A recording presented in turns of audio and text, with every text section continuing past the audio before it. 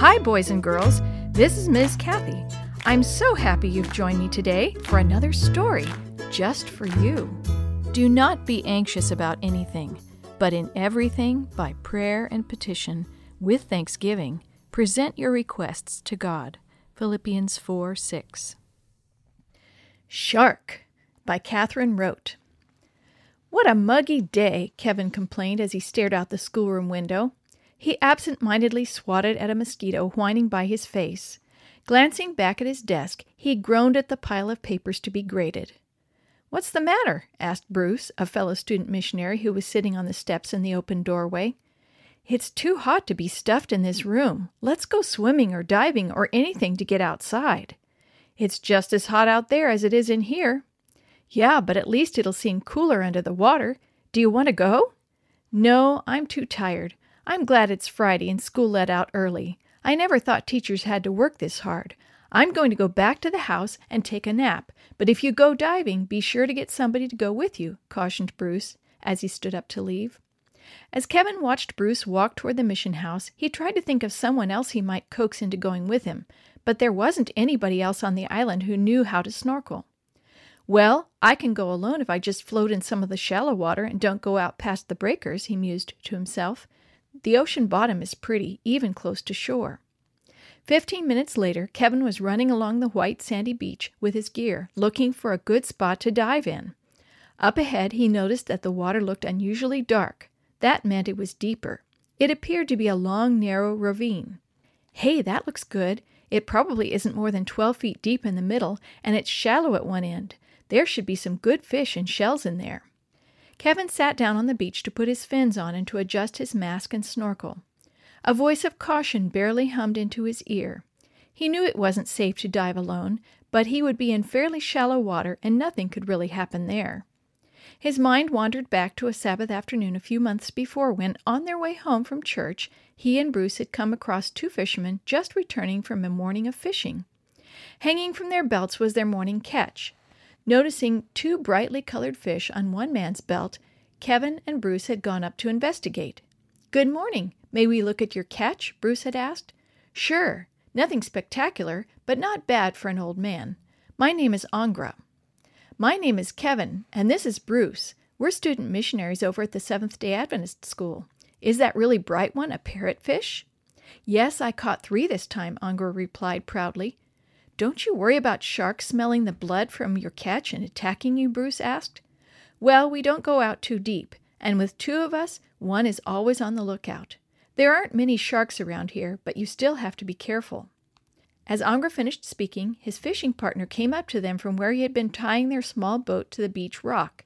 He too wanted to show off his fine catch. He turned around slowly so that they could see the fish hanging from his belt. As he turned, Kevin and Bruce noticed that one of his arms was gone from the elbow. Angra's partner followed their gaze. "Yes, I had a run-in with a shark," he told them. "It was 3 years ago, out past the lagoon on the other side of the island. He came up behind me, and my brother, who was fishing with me, didn't see him. The shark went by my side and grabbed my arm." He pointed to the stub hanging from his left shoulder. "I had my hunting spear in my other hand, and together my brother and I tried to fight him off. He made another pass at us, grabbed my string that was loaded with fish, then disappeared out into the ocean. We got a good look at him. He was a big white-tipped shark with a deformed head. He's been seen several times since, but always on the other side of the island." A chill had gone down Kevin's spine as he had listened to the story. He had never really been afraid of sharks, but he had a healthy respect for them. Twice, while he and Bruce were diving, they had seen a group of small sharks way out in the deep water, circling around in the murky ocean.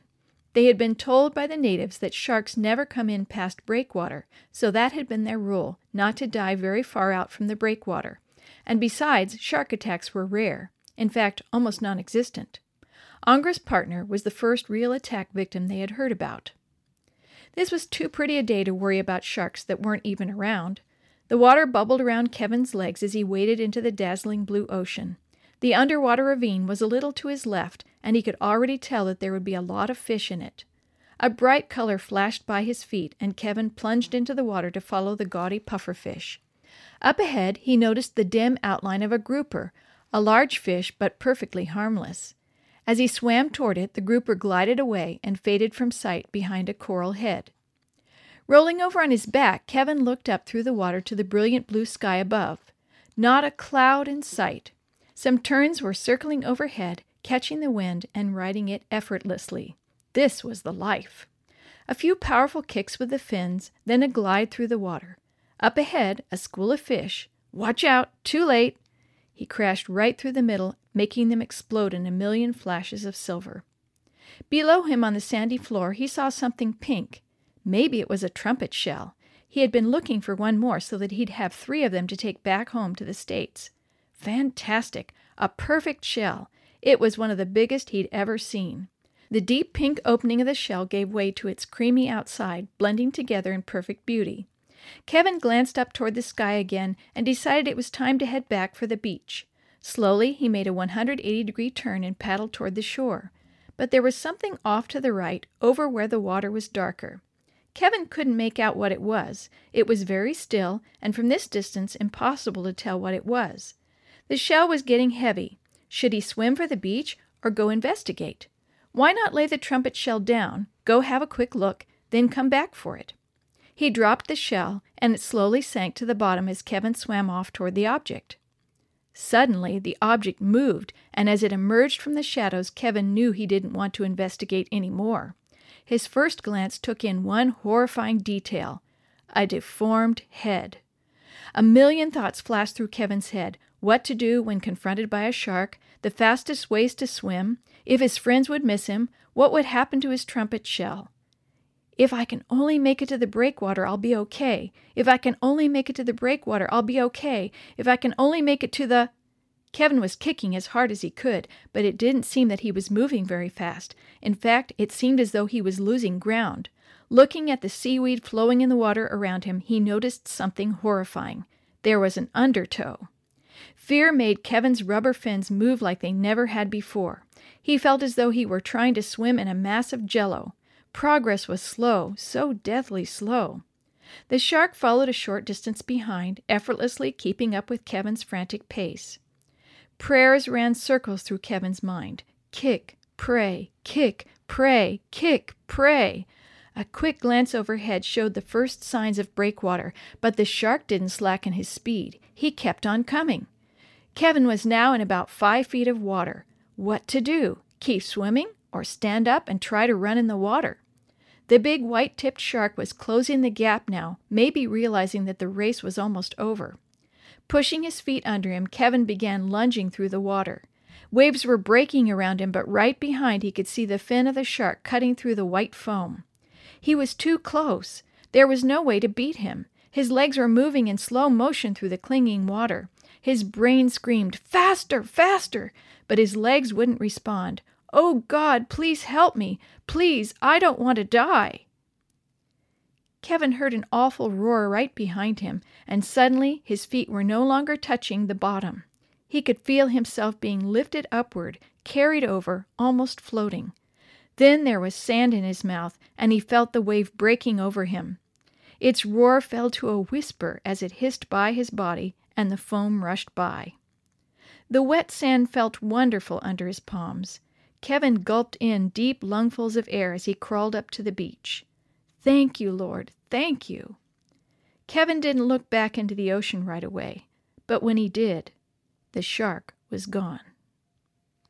And somewhere on the bottom of the ocean lies a beautiful trumpet shell. A big white-tipped shark lazily circles around it, then disappears into the shadows of the deep.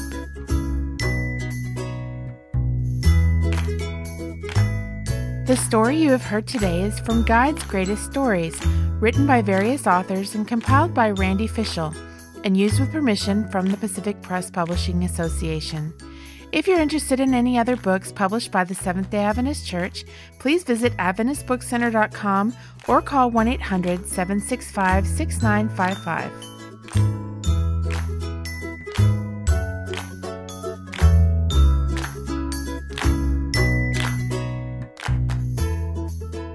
This podcast is a production of the Carolina Conference of the Seventh-day Adventist Church.